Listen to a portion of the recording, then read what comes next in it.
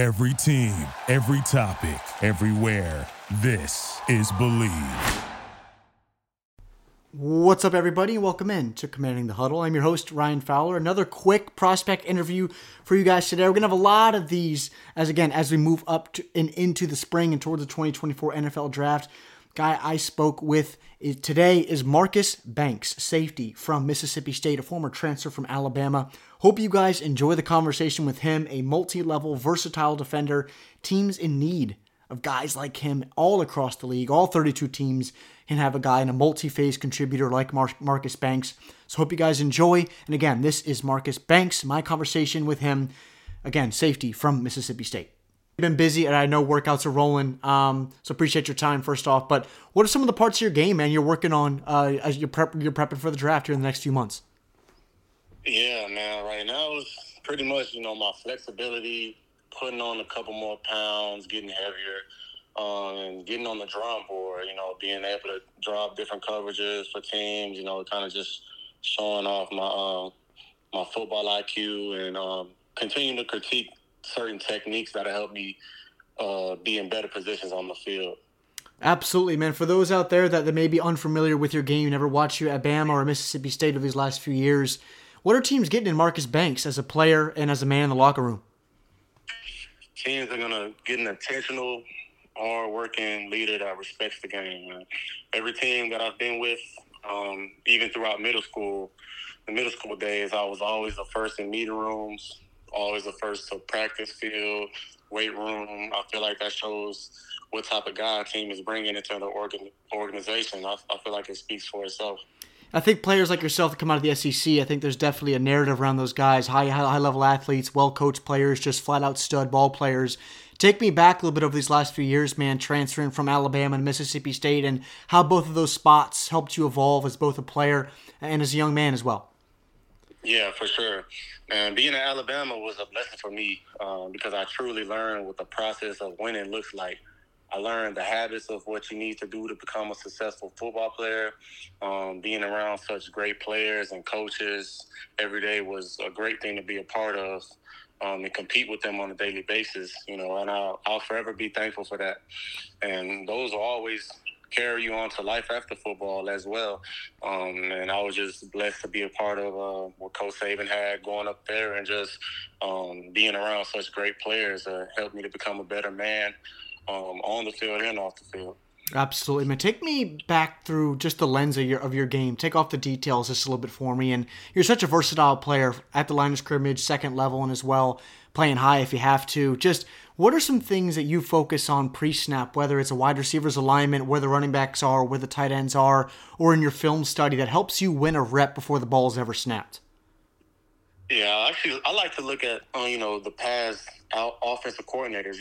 Offensive coordinators are people that they don't change. They'll come to a team and you can look at their past history and they like to run to certain things, certain ways, and you begin to notice they bring the same offense wherever they go. So once you notice certain tendencies that they like to do offensively and you get comfortable with that, I dive into the down and distances and realize how that affects my technique in certain situations. And once I become familiar with the offense, then I get more specific with the players and even the O-linemen.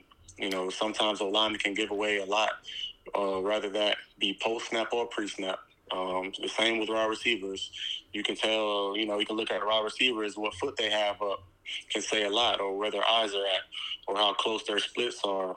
When you truly respect the game in a certain way, it takes a lot to win. Winning is hard, and you got to dive into the small little details of what can win you a rep before the play is even snapped.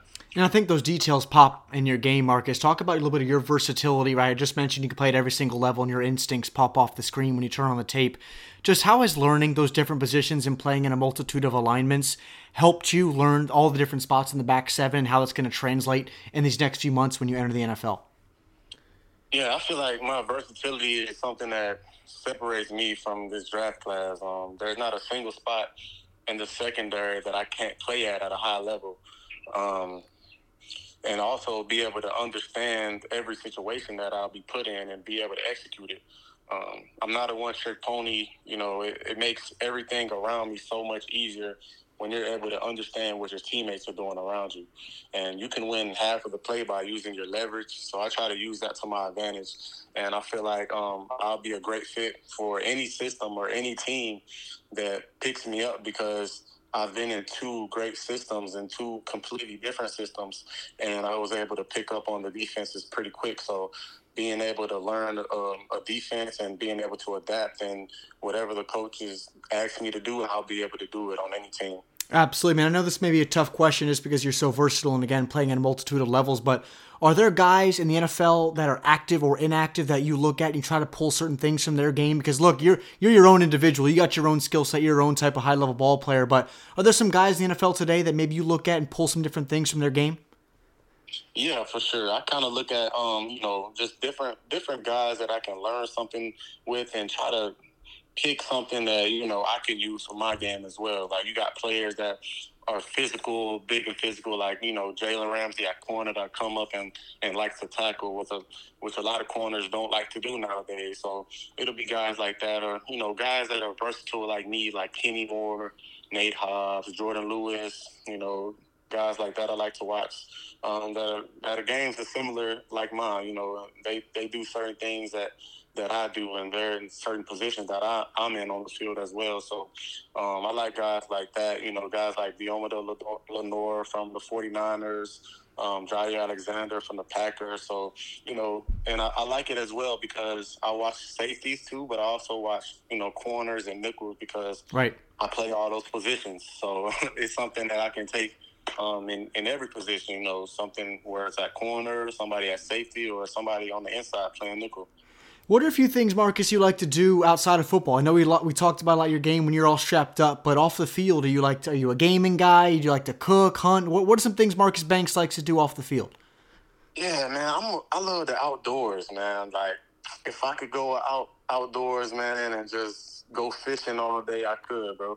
If I'm inside, yeah, I'll play the game. I like Call of Duty. So I'll play some Call of Duty too, or or even like if I just want to watch a movie, I'll be inside, just chilling, watching movies. I'm a simple man. Like I don't do too much. It doesn't take too much to please me, or it doesn't take. You can send me out and just outdoors somewhere, and I'm gonna find a way to have fun. So it doesn't matter where I'm at, or if I'm inside or outside. I can have fun either way. So you mentioned fishing. Are you a guy that just kind of heads down to the local pond and catching little fish, or are you a deep sea fishing type of guy? Or you've seen those things on maybe a National Geographic, or they're wrangling marlins and stuff like that? Yeah, no, I haven't gone deep sea fishing yet, but I want to. Yeah, I'm basically like, I'll go out to like lakes and like ponds and stuff and see if I can catch some bass or some catfish or something like that. I haven't made my way up to the deep sea fishing yet, though, but I'm looking forward to it, though. Absolutely, man. Look, a couple more before we get you out of here. I want to talk a little bit about just how special is it going to be for you, man, when this thing comes in April, and for you and your family, right? Your first time you ever strapped up to high school, and the hell of a career you've had in the SEC over these last few years. Just how special is it going to be for you, Marcus, for you and your family when you hear your name called in a few months? Man, this is something that, man, I've been talking about my whole life. This hasn't came up, in the spur of the moment, man. This is something that I worked hard my whole life for since I was 4 years old. And, I kept my family small, so you're talking about, I was first generation, graduating college. So, that was one big step. And, I told them that, we still got one more to go.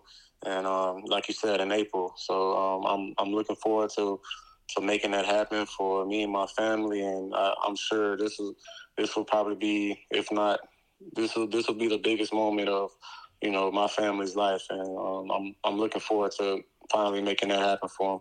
So that is my conversation with Mississippi State safety, linebacker, corner, nickel, Marcus Banks from Mississippi State. Guys, I cannot preach the amount of versatility that this kid has. He is a modern-day chess piece in NFL defense, and excited for his immediate future. So hope you guys enjoyed. Again, a lot more of these prospect interviews to come as we work through these next few months leading up, of course, next few weeks, the scouting combine, into the spring, and of course towards the 2024 NFL Draft in late April in Detroit. So as always, appreciate you guys tuning in. I'm Ryan Fowler, and this is Commanding the Huddle.